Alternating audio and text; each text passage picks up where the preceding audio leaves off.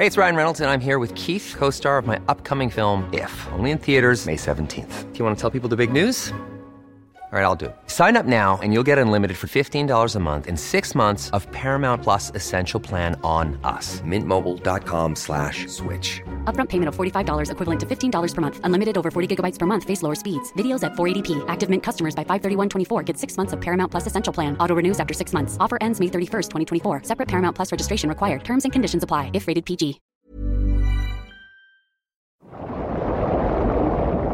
WeCast.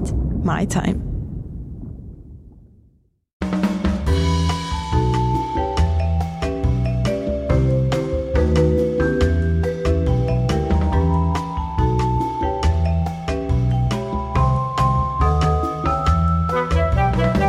Kuuntelet After Work-podcastia. Seurassasi on tuttu posse Petra, Jenni ja Riina.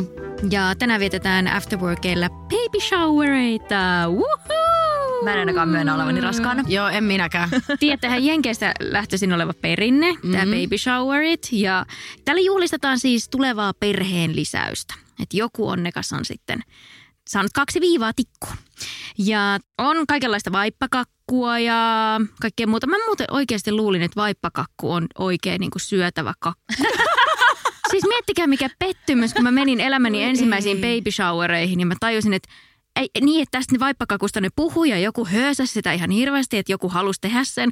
Ja sitten mä tajun, että se ei ole syötävä. Ne on oikeita vaippoja. Mä oon rakentanut pari vaippakakkua, mutta mä oon ne rakentanut niin, että siellä on champagnepullo sit siellä sisällä. Että sit kun se äiti rupeaa ottaa niitä vaippoja, niin sit sieltä löytyy champagnea. Ihanaa. Eikö se ole? Joo, mutta se ei ole siis on se syötävä. vähän parempi kuin syötävä kakku. Champagnepullo. Musta ainakin. No, en mä nyt tiedä, riippuu vähän päivästä. Kaikelle on paikkansa ja aikansa. Totta. Joo, mutta baby showereilla on kaikkia tämmöisiä pelejä ja leikkejä ja sukupuolen arvausta ja kaikkea muuta. Mä en edes keksi, mitä kaikkea pelejä niin kuin baby showereilla on.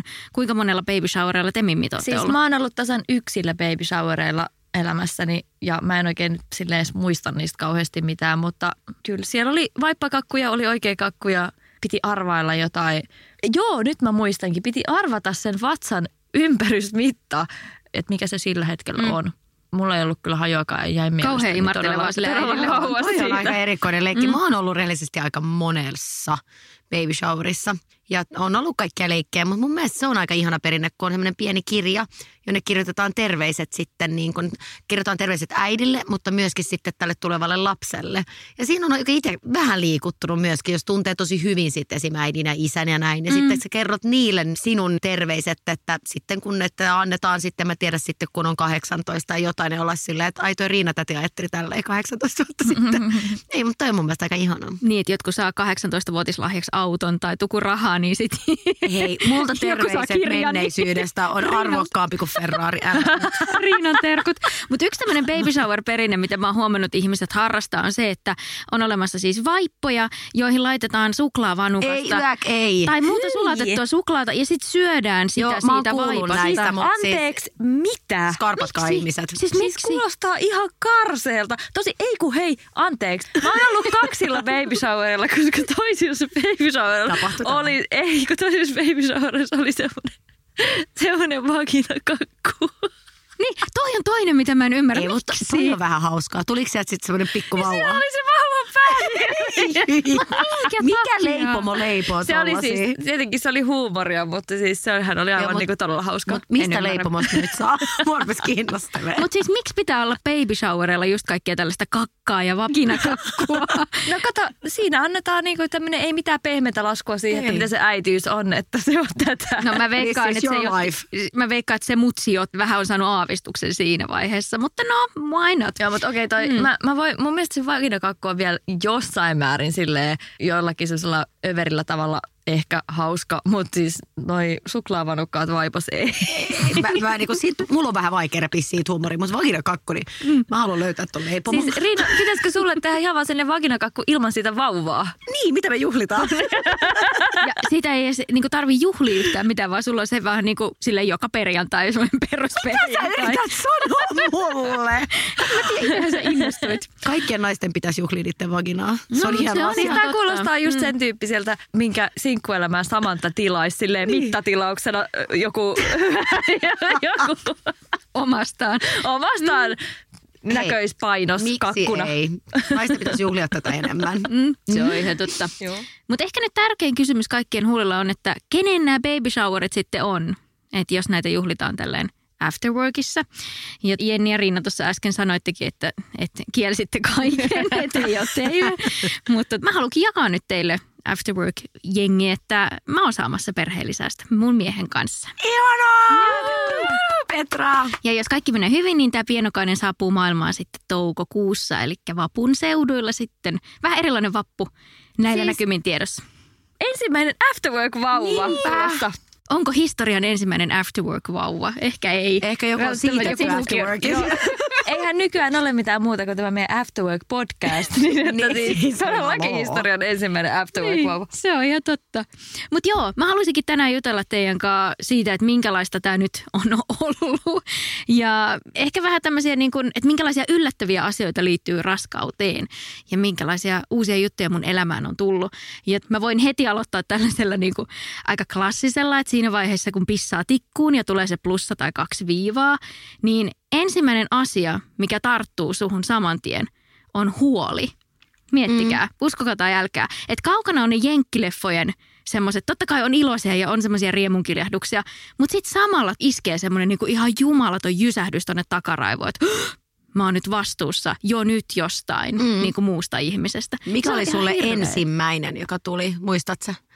Mieleen. Ensimmäinen semmoinen, että okei, mä oon vastuussa, mutta että oliko joku tietty asia, joka nousi eniten pinnalle. Että mistä sä olit huolissa? Niin, tai vastuussa. Että voi mä taisin juoda just vähän aikaa sitten lasin skumppaa. No, mutta toi on aika 2. tavallista ja ihan normaaleja me kaikki ollaan. Siis siinä alkaa niinku kaikki mahdolliset sitä päivää edeltävät tördereissut, tiedättekö te, käymään läpi mielessä. Mitä mä oon tehnyt, mitä mä oon juonut, mitä mä oon syönyt. Jotkut saattaa ehkä miettiä, että kenen kanssa mä oon ollut. Onneksi sulla ei ollut tätä huolta. Mulla ei ollut sitä, mutta joka tapauksessa että alkaa semmoinen niinku tietynlainen syyllisyys myös niinku painamaan. Että onko mä pilannut tämän jo onko mä jo nyt pilannut tämän lapsen? Niin, nimenomaan.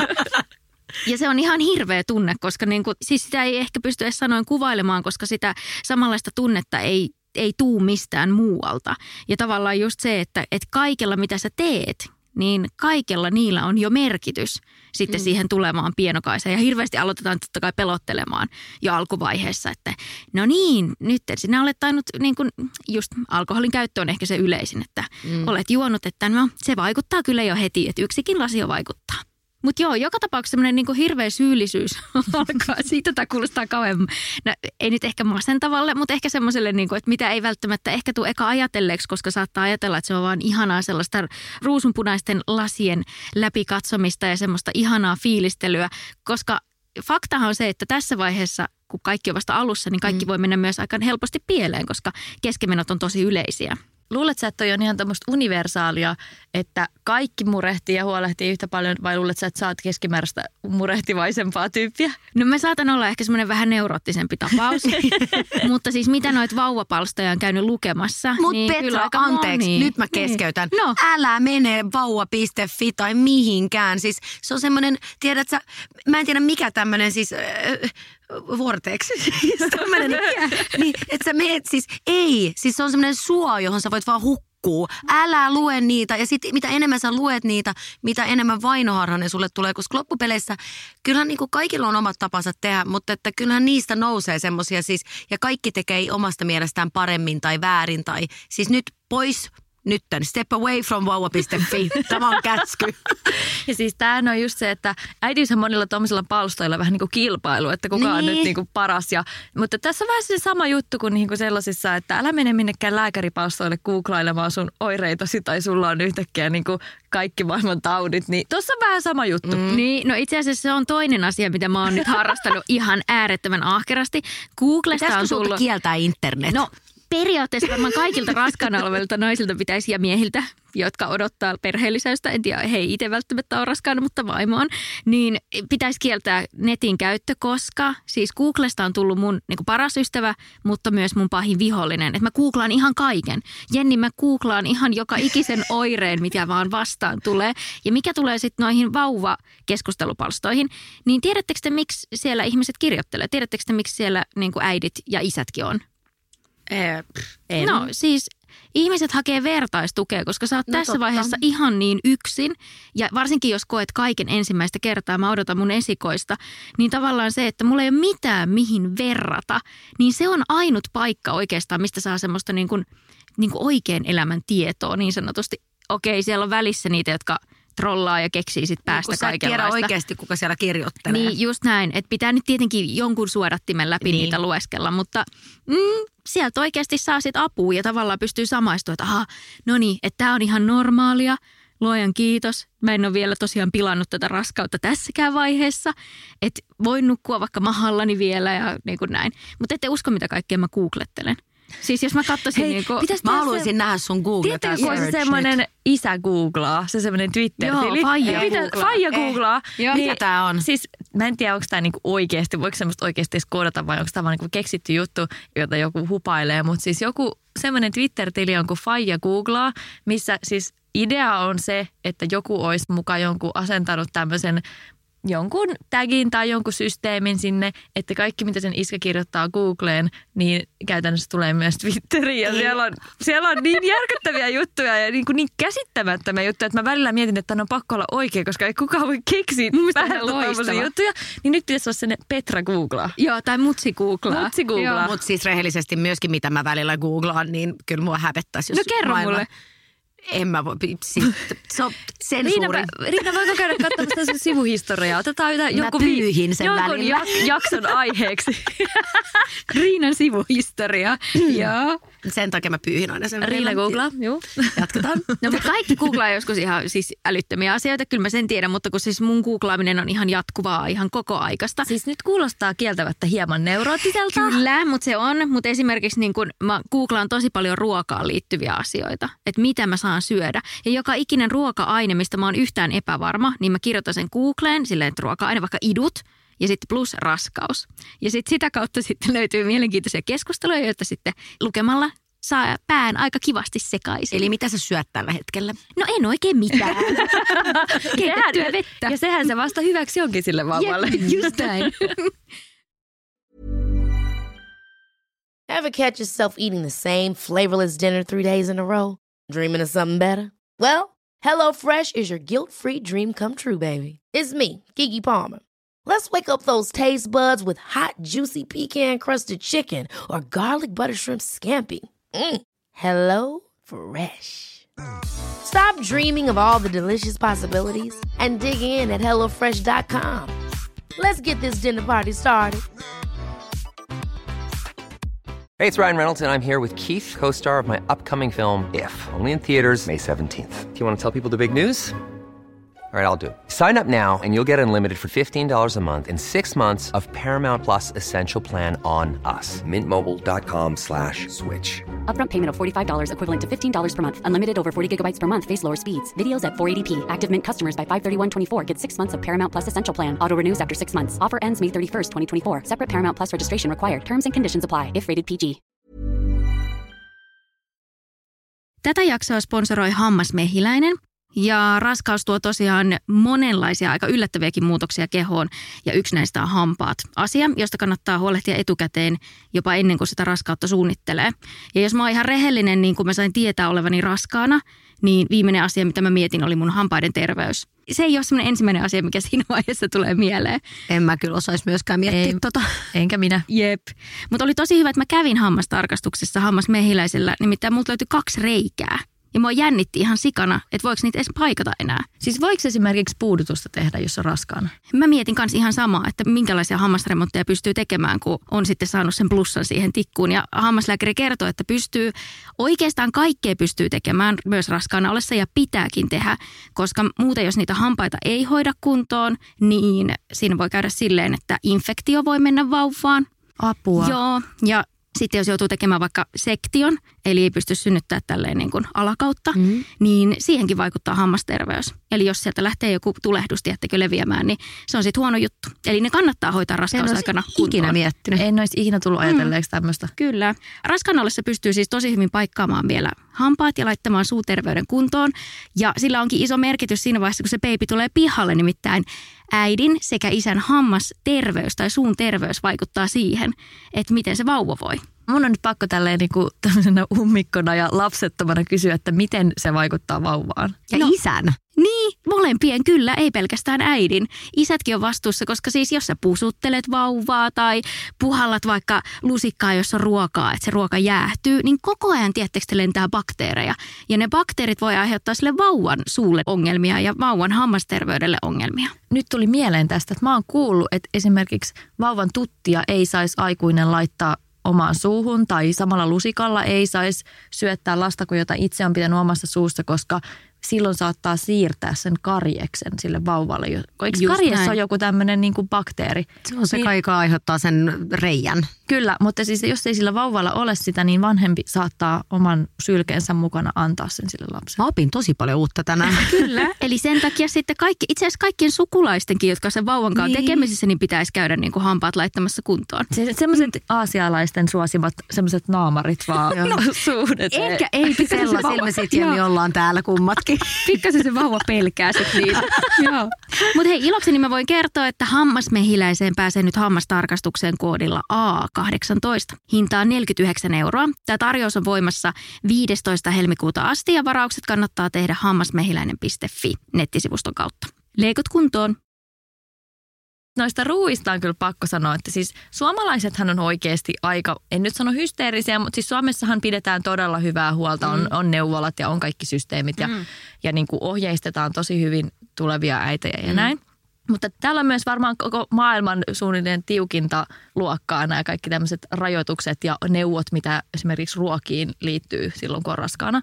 Ja mä oon miettinyt oikeasti tätä monet kerrat, että okei, se on varmasti siinä kohtaa, kun siellä on se vauva maassa ja haluaa tehdä ihan kaikkensa, ettei minkäänlaista riskiä ottaisi, niin se on ymmärrettävää, että haluaa pelata varman päälle.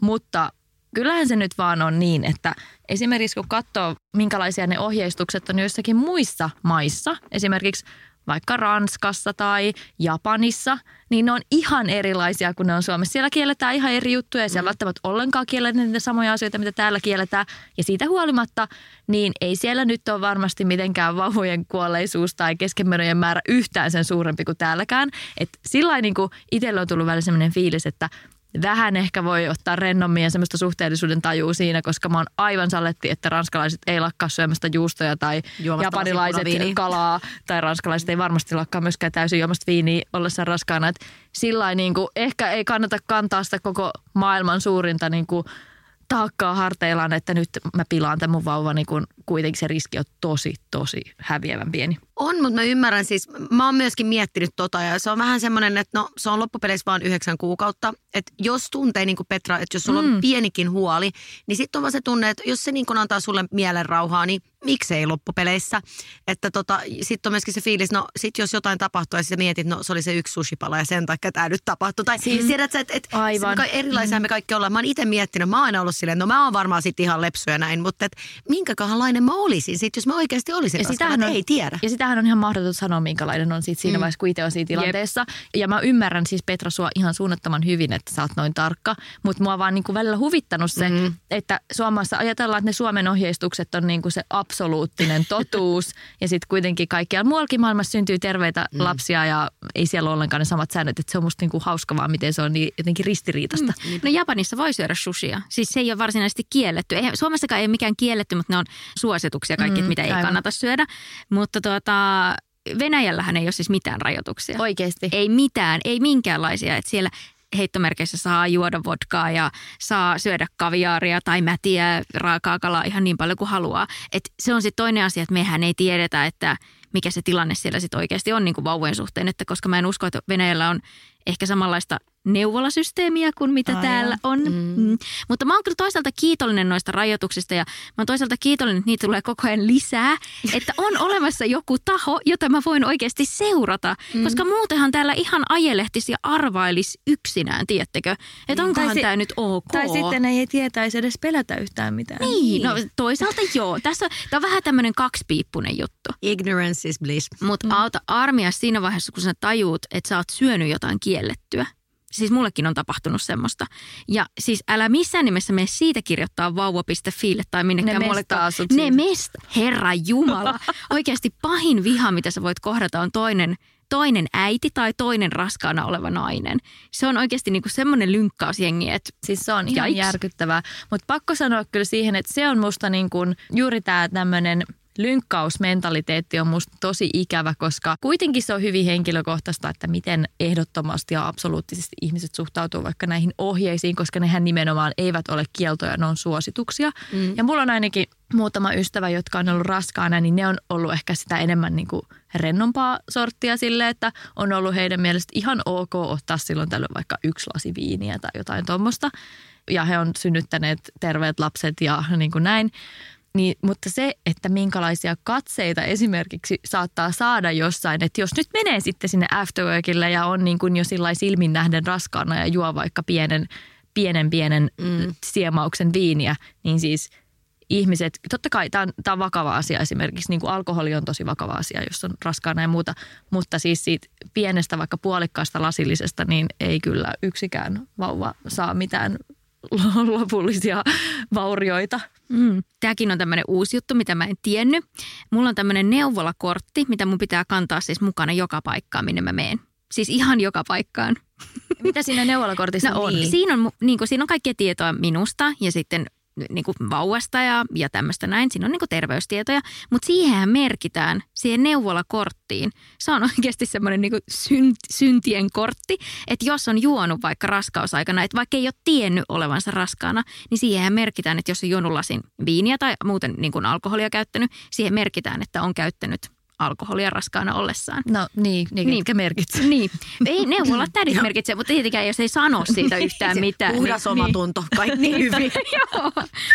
Mutta joo, sä oot ihan oikeassa, Jenni, että kaikille ei siitä välttämättä tuu. Ja jotkut saattaa olla tosi rentoja äitejä ja mä tuossa äsken mainitsinkin, että mä oon tosi neuroottinen. Sanotaan, että mä en ole neuroottinen äiti välttämättä, koska mä en tiedä, minkälainen äiti mä sitten oon, kun vauva syntyy.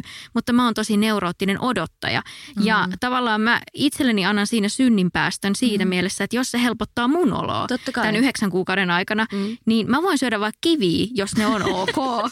Niin mulle se on ihan fine. Tiedättekö, että sitten eihän muiden mielipiteillä ei siinä vaiheessa ole mitään merkitystä. Ei missään nimessä. Että pääasiat itse voi hyvin ja sitten vauva voi hyvin. Ja mun mielestä se onkin olennaisinta, että tekee niin kuin itselle tuntuu parhaalta ja sille, että ei tuomitse muita, että vaikka muut tekisi erilaisia ratkaisuja. Että keskittyy siihen omaan raskauteen ja omaan äitiyteen ja noudattaa siinä niitä periaatteita, mitkä itselle tuntuu hyvältä. Eikä niin, että niinku arvioi kaikkia muita niiden omien periaatteiden mukaan. Kyllä, koska kukaan meistä ei ole täydellinen, eikä kukaan tiedä oikeita vastauksia. Ei, ja sun lapsethan on niinku myöskin, siis nehän on tuotanto sinusta ja sinun miehestäsi. Ihana tuotanto. Tämmöinen tuotantoerä. Siis ei, niin, no tietyllä tavalla. Ei, mutta siis ne on teidän lapsi. Niin sehän tulee peilaa teitä ja teidän tapa olla. Ja kaikilla ei ole oikein tai väärin. Että antaa nyt kaikkien kukkien kukkia, kunhan on oikeasti terveys edellä ja myöskin pitää niin kuin parhaat intressit. Joo. Voinko mä kysyä teiltä, Mimmi, milloin viimeksi teidän vatsaa on kommentoitu? Tai milloin viimeksi siihen on koskettu ilman teidän lupaa? En muista, että olisi koskettu. Mutta mä voin kuvitella, että toi sulle tällä hetkellä aika... Joo. Mä oon tosi yllättynyt, miten rohkeasti ihmiset tulee koskettelemaan mun vatsaa. Ihan tuntemattomat. Myös tuntemattomat oikeasti ihmiset. Kyllä. Ja miten semmoiset puolitutut kommentoi nimenomaan, että oletpa sä valtava. Mitä? Oikeasti? Joo, ja sä et kyllä todellakaan ole valtava. Ei, mutta tavallaan se, että vatsa on kasvanut ja onpas nyt iso vatsa ja tällaista näin. Ja mä en ole todellakaan ainut, joka näitä saa kuulla. Mä en ole varmaan siis kuullut edes niistä pahimmasta päästä, koska mitä nyt on tosiaan tuolta vauvafoorumeilta lueskellut, niin ihmiset saa kuulla aika rajujakin juttuja. Esimerkiksi siitä, että ootko ihan varma, että siellä ei ole 4 tulossa tai jotain muuta vastaavaa. Ja sitten ihmiset ei välttämättä ajattele, että kun on raskaana, ja totta kai se vatsa kasvaa, surprise, surprise, sä kasvatat siellä ihmistä, niin silti se vatsan kommentointi tai se koskeminen ei ole ok. Ei pitää kysyä. Ja se voi olla kuitenkin aika monelle naiselle, niin voisi kuvitella, että se oman kehon muuttuminen ei välttämättä automaattisesti on niin kuin pelkästään positiivinen asia. Tai siis vaikka se vauva siellä sisällä on, niin se, että sun oma keho muuttuu sellaiseksi, mihin sä et ole tottunut. Ja jos on tottunut vaikka pitämään tosi hyvää huolta itsestään ja ollut sporttinen ja muuta, ja sitten yhtäkkiä ehkä pystyisi samalla tavalla liikkumaan. Ja koska se keho muuttuu, niin se vaatii vähän totuttelua siltä naiselta itseltäänkin.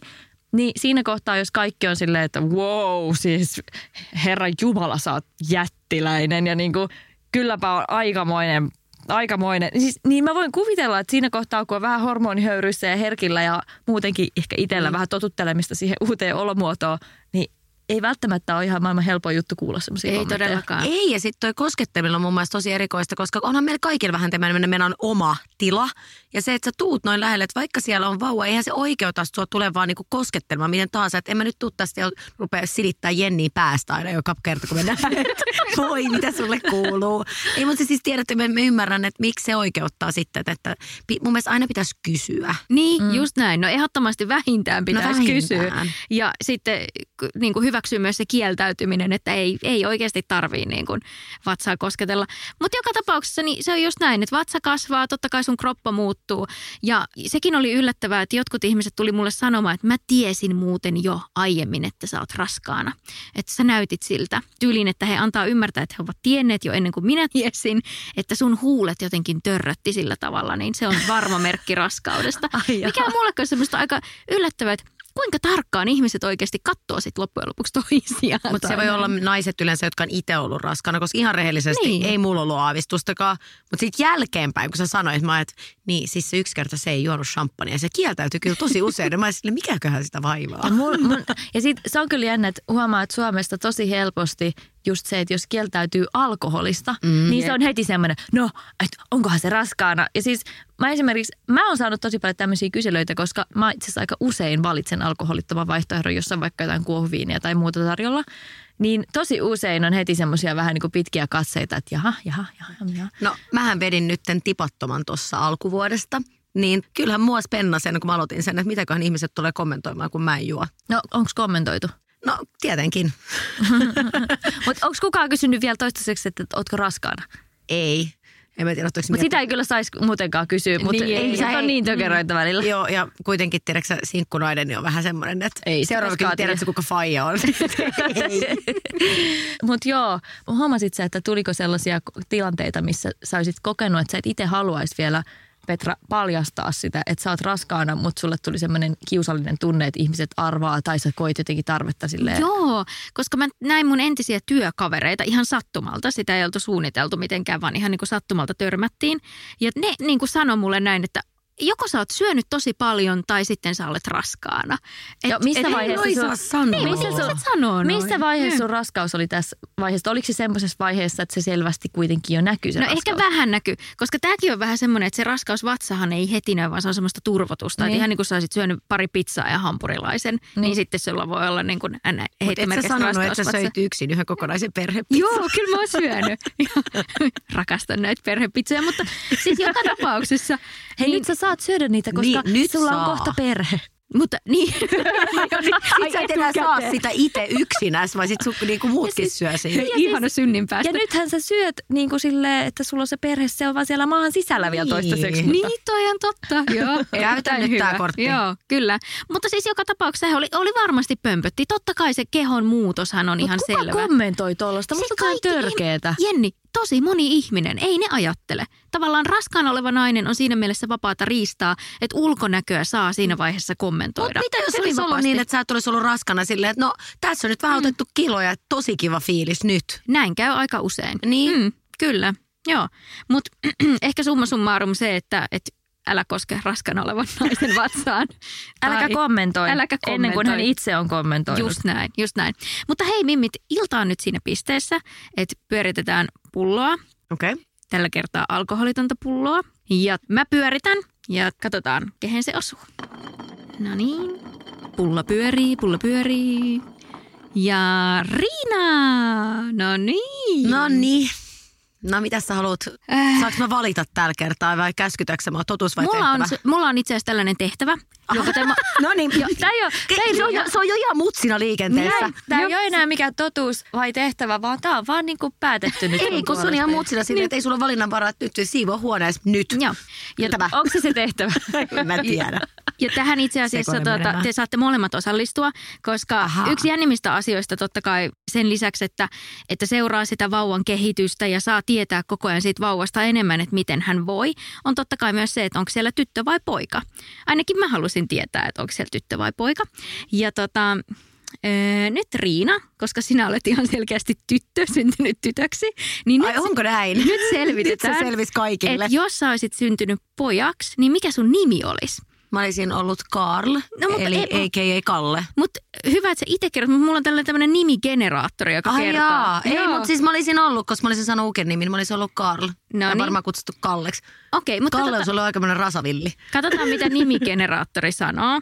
Mä näpyttelen tänne sun nimen, joka on siis Riina, ja sitten sun syntymävuoden, joka on siis Ei nyt kerrota koko maailmalle. 1995. Joo.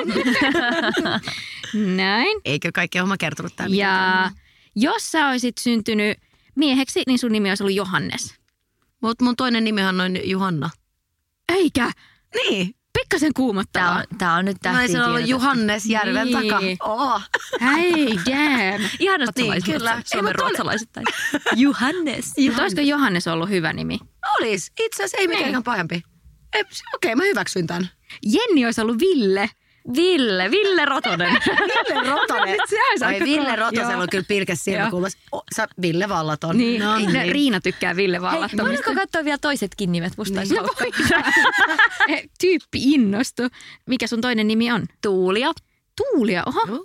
Okei. Onko se joltain peritty nimi? Ei, se on, mutta itse asiassa Jenni on ollut semmoinen, mikä on ollut jossain esiäitieni nimissä joskus kauan sitten. Jos olisit mies, olisit Ossi. Siis, olisiko, mun veljen nimi on Ossi. Oikeesti? Eli siis mä olisin, Eli tää mä olisin oikeesti Ville Ossi Rotonen. Ihan. Eli joo, okei, sit laita se Juhanna sinne. Nyt mä haluan tietää mun koko nimen. Mäkin haluan tietää. Tää on ihan loistava. Mä uskon, että nimigeneraattori on ihan niin kuin tämmönen kuin tarotkortit. Joo. Tää on ihan Vielä parempaa kuin tarotkortit. Tää kertoo totuuden, ne valehteli. No tää nyt on vähän tämmönen, mulla ainakin tulee tästä miehen nimestä mieleen semmoinen mies, joka kohtelee naisia vähän kehnosti. Toni. Johannes Toni Järven. Johannes oli ihana. Mutta hei Petra, mikä sä olisit? No katsotaan. Mäkään en ole ihan varma. Täältä nimigeneraattorista. Toni on. Tontsa. Tontsa.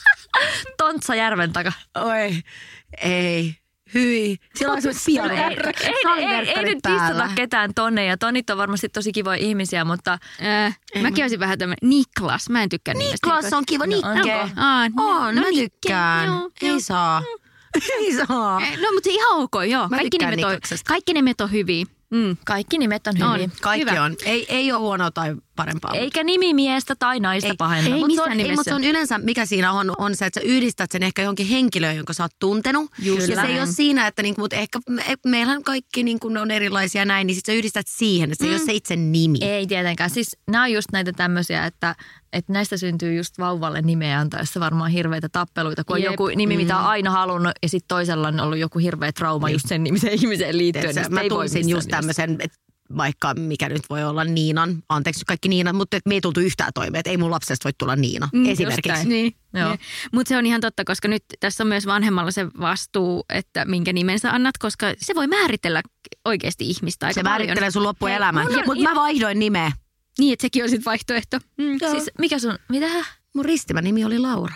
Oliko? Kyllä. No miten susta tuli Riina ja milloin sä oot vaihtanut sen? Voidaan jättää cliffhangeriksi johonkin toiseen jaksoon. Mutta mun on ihan pakko vielä loppukevennyksenä vielä ennen kuin lopetetaan, niin kertoa tämmöinen story, kun muistatteko joskus kauan sitten, kun oli sellainen sivusto kuin salakuunneltua.fi? Muistan, joo, se oli se oli hyvä. ihan huippu. Mä oon Joo. missannut kaiken. Kerro. Siis se oli semmoinen, että ihmiset lähetteli sinne semmoisia kaikkia tarinoita, mitä ne oli kuullut jossain busseissa ja turuilla ja toreilla tuolta niin kuin sivusta salaa muiden ihmisten keskusteluita. Tietenkin anonyymisti. Nerokasta. Ja siis siellä oli jotain niin uskomattomia juttuja välillä, että siis se oli aivan mahtavaa. No, mulla on ikuisesti jäänyt mieleen sieltä tämmöinen tarina, joka oli kuultu äitiysneuvolassa. Ja siellä oli siis joku tämmöinen pieni ihminen äitinsä kanssa ollut menossa. Ja en nyt muista, mikä se sukunimi oli, ja sekin oli varmaan niinku keksitty, mutta siis tämä tarina kuului niin, että sieltä oli kutsuttu, että Niko Virtanen niin kuin sinne vastaanotolle. Ja se äiti oli noussut sieltä hyvin tuohtuneena. Se on Niso siellä. Ihan mahtavaa. Siis lapsiparka, anteeksi nyt vaan, mutta siis ensinnäkään missään kielessä C-tä ei ole edellä lausuta S-nä, mutta hän oli nyt tarkka tästä sitten. No kohta me voidaan sanoa kaikille moikku, sel. Moissu. Moissu. Moissut ja heissut. Heissut. Just näin. Kiitos Mimmit, olipa ihana jakaa tämä asia teidän kanssa. Ja... Oli ihana ja kaikkea onnea Joo, sulle. kiitos. Kaikkea hyvää sun odotukseen. Ihana keskustelu oli. Ja ensi jaksossa, Jenni, mistä me jutellaan? Ensi kerralla puhutaan ihastumisesta. No, sopii tähän baby shower-teemaan periaatteessa. Rupeaa kaikkien pudottaa jo poskiin.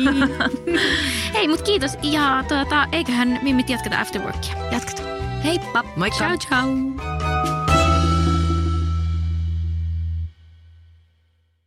Mahtavaa, että olet löytänyt podcastien pariin. Lisää oivaltavia ja viihdyttäviä sisältöjä löydät osoitteesta WeCast.fi. Hi, I'm Daniel, founder of Pretty Litter. Cats and cat owners deserve better than any old-fashioned litter. That's why I teamed up with scientists and veterinarians to create Pretty Litter. Its innovative crystal formula has superior odor control and weighs up to 80% less than clay litter. Pretty Litter even monitors health by changing colors to help detect early signs of potential illness. It's the world's smartest kitty litter.